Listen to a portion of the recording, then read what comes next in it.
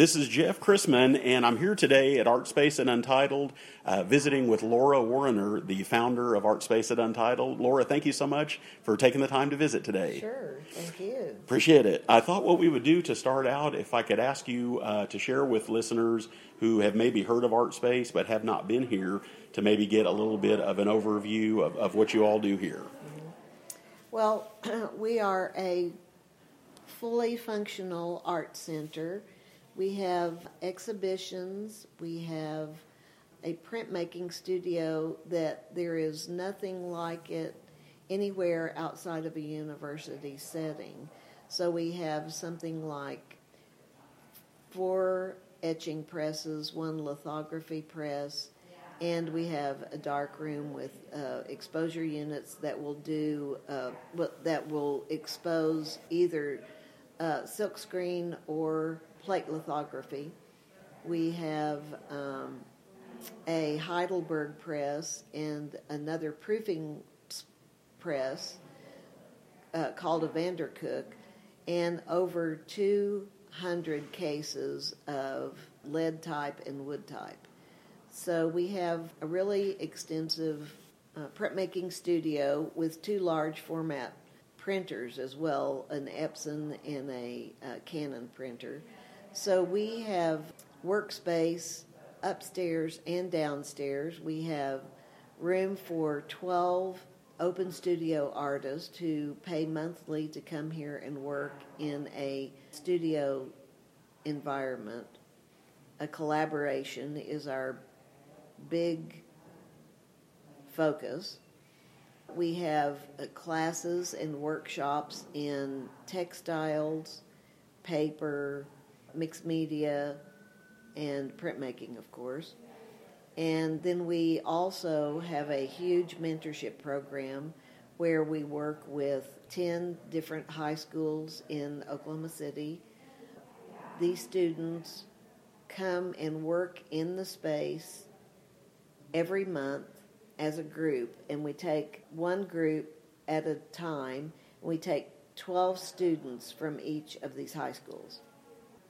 So they come and work together as a group one day every month for 3 years.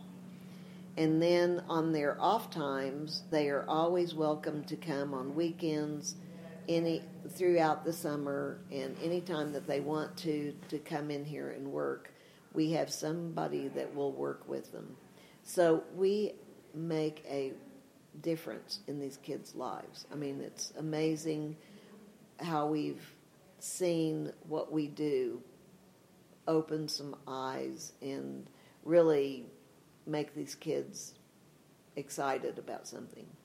So that's one of our programs. We have live music on Saturday nights, and that's how we try to support. We are in the middle of Deep Deuce, so we try to bring jazz and blues back into the Deuce, and so we partner with Deep Deuce Sessions, and then we have our own program called City Sounds, where we bring music in 2 Saturdays a month. It's outside venues in the warm weather and inside in the cold weather. Then we have a visiting artist program where we bring artists from outside the community in to live here in the space and to work and interact with the local artist. Then we also have 4 artists in residence who are local, who come and work for 3 months at a time. They have access to all of the equipment in the building at no cost to them. And the requirement is that they do an edition to print, and we give them half of the edition and we keep half. We have, I'm trying to think of all of the other kinds of programming that we have. We show films. We have a program called 40 Minutes or Less. We are the only film program in Oklahoma City that specializes only in short films.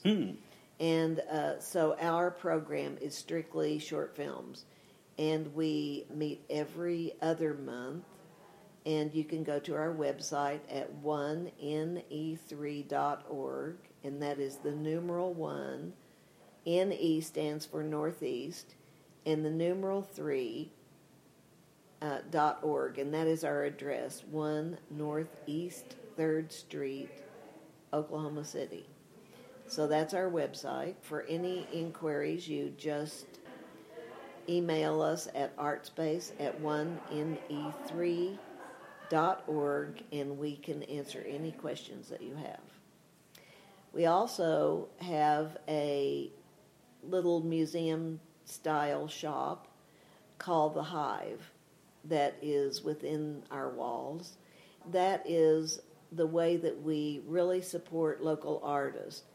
It's a gift shop, but everything in it is unique and handmade by local artists. We have one New York artist, one Colorado artist, and one New Mexico artist, and everybody else is from the state of Oklahoma.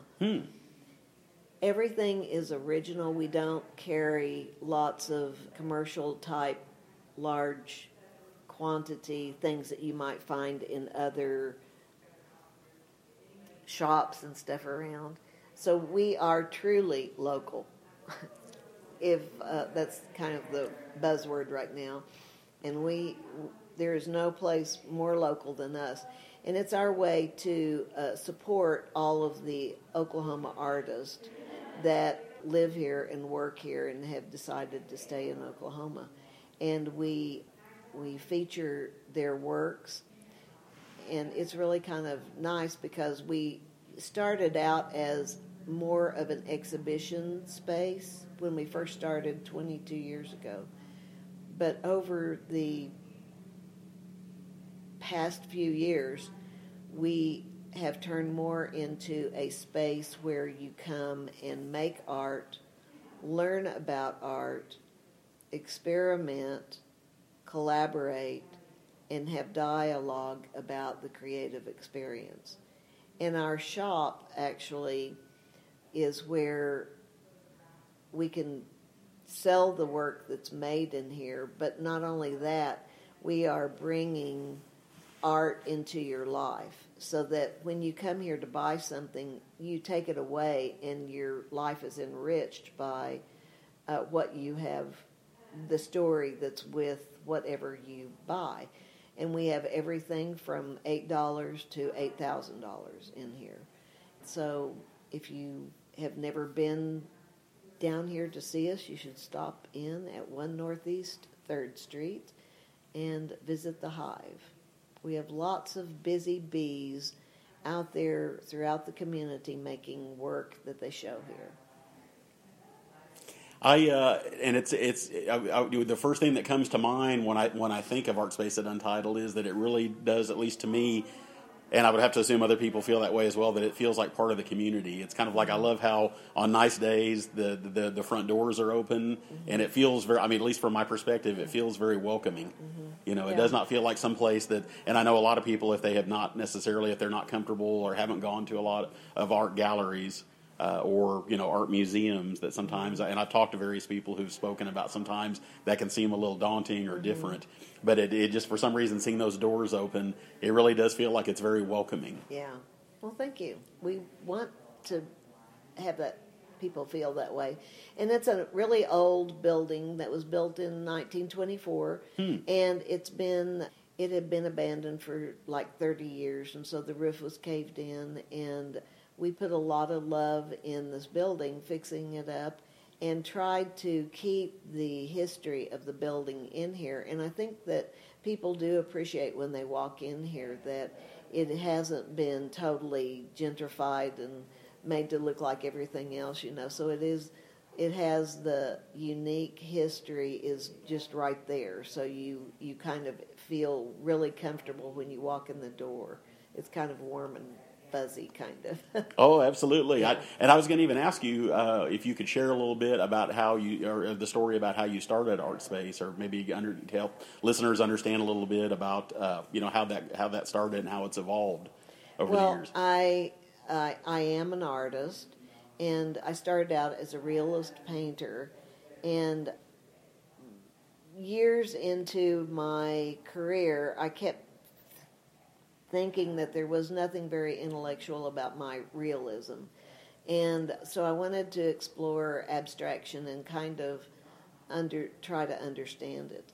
And so I started a journey of going to New York and going to all of the museums and all of the galleries. And I enrolled in a class with Eugene Bavinger at OU because he was kind of the great white father of abstract painting at that time. He was just about ready to retire, and so this would be in the late 70s.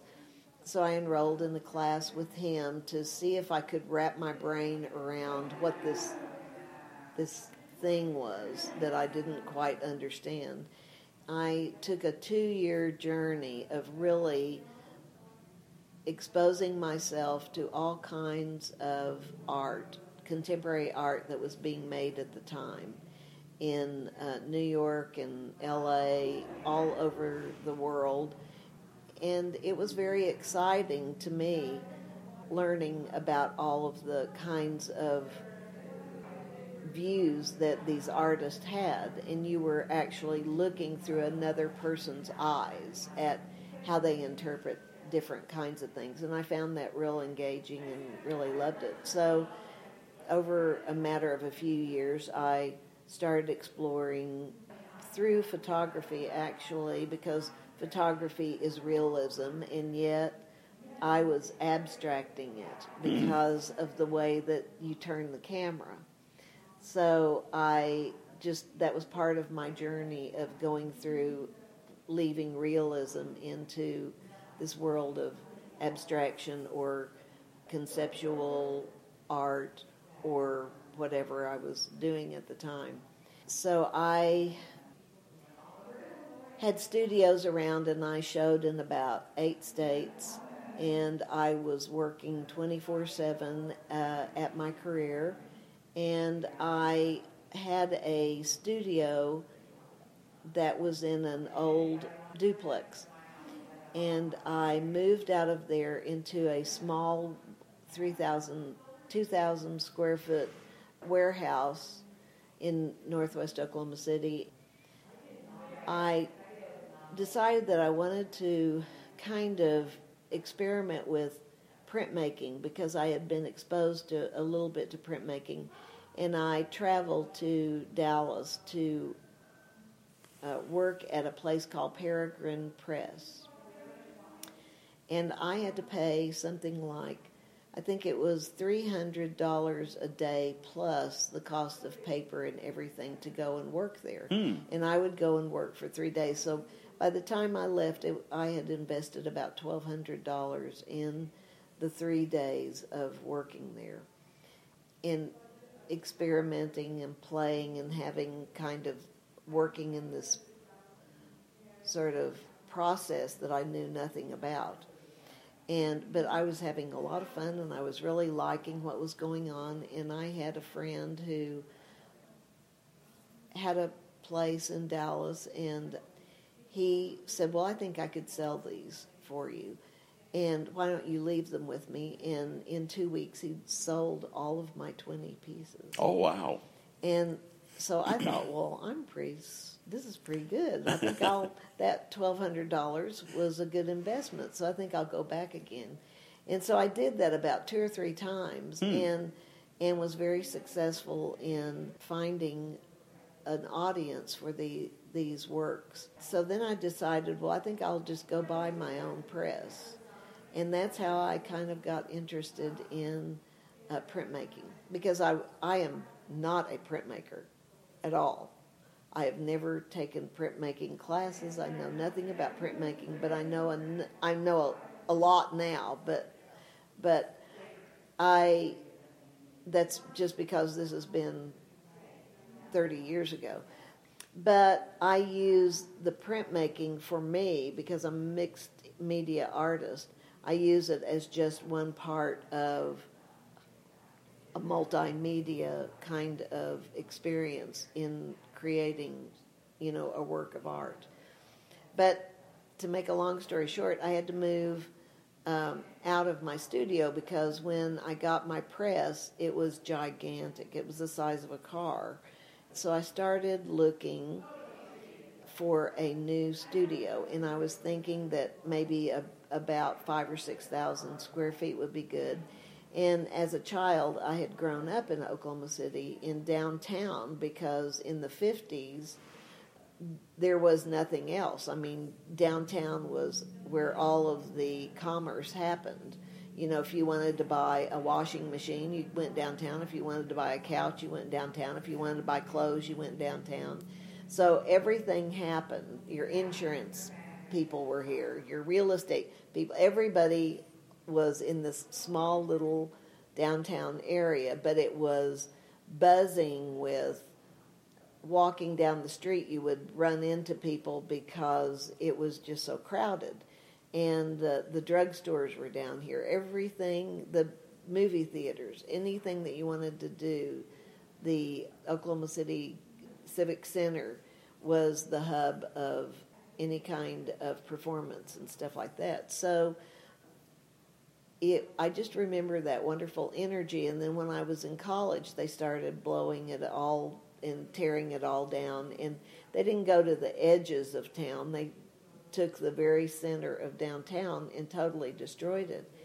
And I was just heartbroken. And then it became this ghost town.